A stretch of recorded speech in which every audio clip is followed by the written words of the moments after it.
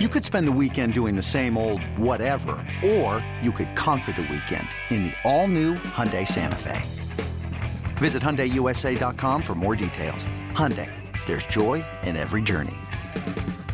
Welcome to another Astros podcast. My guest today is Max Stassi. Max Stassi in camp for about the 20th time now with the Astros. And Max, feel any different this spring? I mean, out of options, a little different scenario. Yeah, it's a little different. I understand that whole business side to it, but it doesn't change my approach to spring training. Yeah. It's the same every year. You try to make the club and do everything you can to earn your spot on the team and just go from there. Who are some of the pitchers that you've caught so far in spring training that you feel like, man, I didn't know this guy could do this, or just surprised you out of the blue? Oh, the young kid Martes we got. He was in Double-A last year. I heard a lot about him, and the hype is real.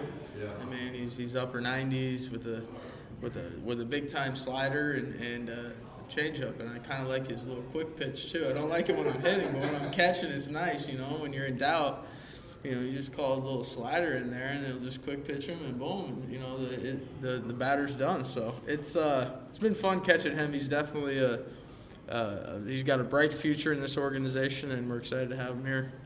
From your vantage point, and you probably have the best vantage point, you can tell when a guy hides the ball pretty well or a guy shows it early. Obviously, that plays to the deception to the hitter. Martes looks like he hides the ball well. Looks like he gets on you even with that velocity. Yeah, he hides it really well. I mean, him and Charlie Morton too. He's another guy that's been outstanding for us so far this spring, and he's got 4 really, really good pitches. His fastball's plus, his breaking ball's plus, and his cutter's right up there, and changeup's a good pitch too. So he's got a little bit of everything, and both those guys, their deception is just it's incredible. They're really fun to catch, and it's been a blast so far.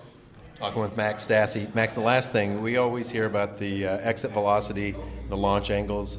You guys can measure some of that stuff now. You changed your approach a little bit on the setup when you're batting. Tell me what you're trying to do there.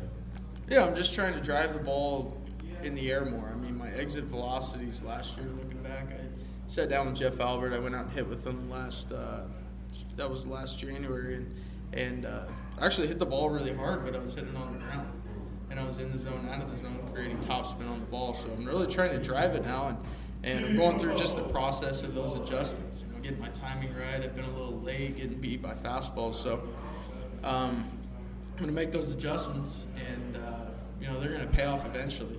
It's not something that all of a sudden I make. I change where my hands are, and I'm hitting 500 with 50 homers. You're going to have the ups and downs, but you just got to stick with it and keep going. The coaching staff, Hudge and Zoe, they've been nothing but supportive and helping me out in the right direction. There you go. That's Max Stassi, one of our favorites. Thanks for catching up. Appreciate it. Thanks for having me. Always a pleasure. Visit Astros.com/radio to hear all your favorite players, up-to-date interviews, highlights, and more. Get connected with your Astros at Astros.com/radio. Welcome back. Robert Ford joined by Astros outfielder Josh Reddick, new Astros outfielder coming over to the Astros as a free agent. And you got to see the Astros from the other side the last few years, playing mostly with the A's the last few seasons. So you've kind of seen the progression of this team from a team that was really struggling to win ball games to a team now that has made the playoffs and trying to get back. Yeah, no, I mean, you look back at the few years when they first came over to the American League, and I remember personally on my team with Oakland, it was, everybody run to the bat rack because we were so confident against these guys. And I don't want to say it's easy because it's never an easy win in a big league ball game, but you just felt like you had the advantage when these guys came to town or you went to their place, and now you look around and the roles have flipped. These guys have gotten really good over the years, and, got these young guys that are so good at baseball that, stand out so much, and then, pick up guys like McCann and Beltran. Obviously, those guys are very well established. So I'm just trying to come in here and not mess anything up with these guys and just kind of fit in and, help win ball games. This is a team that can be a force that can be reckoned with and, can line up with anybody out there. The fact that you've seen this Astros team up close, playing them so much with Oakland, was that a factor in you signing here because you probably had maybe more familiarity with what they were doing here than maybe some other teams? Yeah, I mean, I think it was just the point where they're at in the organization. They were right there, and they made the playoffs and just missed it last year. And they're, all these guys are hungry for it. I've been there. I've been one of the fortunate ones to be in the playoff runs for a while.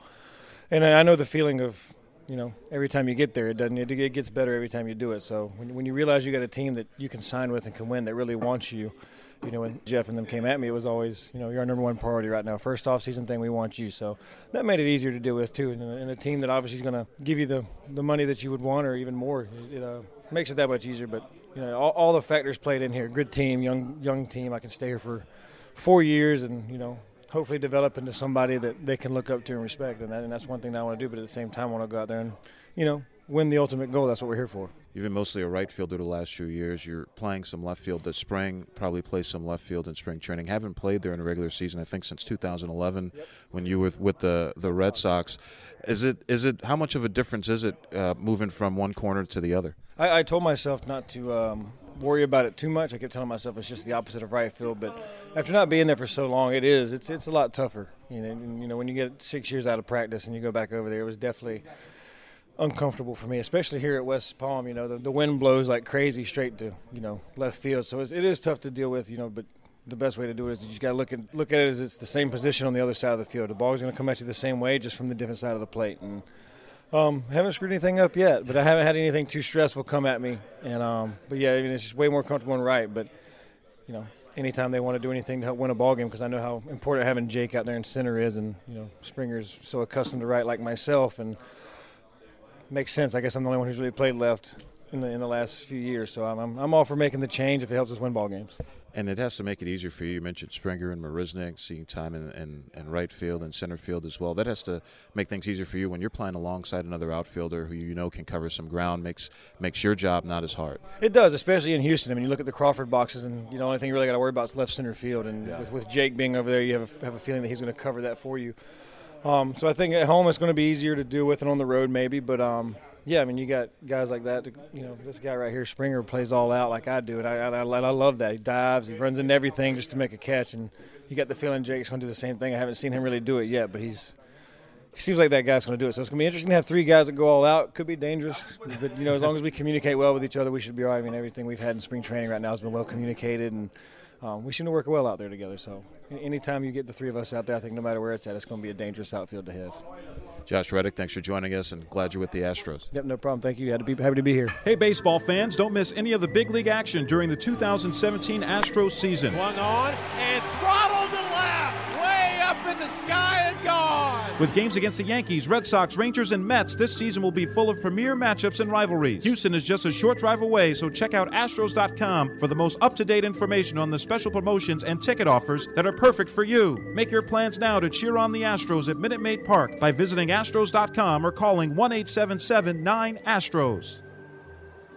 Hey, Rob Bradford here. You guys know I'm always up for a good MVP story, and one of the best stories is Wasabi Technology. Wasabi is the world's hottest cloud storage company, and it's become the go-to provider for professional and collegiate sports teams, including 20 Major League Baseball teams like the Red Sox and NHL teams like the Bruins and Vancouver Canucks. Even the Liverpool Football Club is getting in on Wasabi action. So, why is Wasabi the MVP? Well, Wasabi was purpose-built to free businesses from skyrocketing storage costs and unpredictable transaction fees that the Amazons of the world are charging. In fact, Wasabi is up to 80% less than those hyperscalers and doesn't charge a cent for businesses to access their data. From Wasabi's AI-enabled intelligent media storage, Wasabi Air, to the industry's only cloud storage service with triple protection against cyber criminals, data deletion, and ransomware, Wasabi's taken the lead in driving innovation in data storage and helping sports teams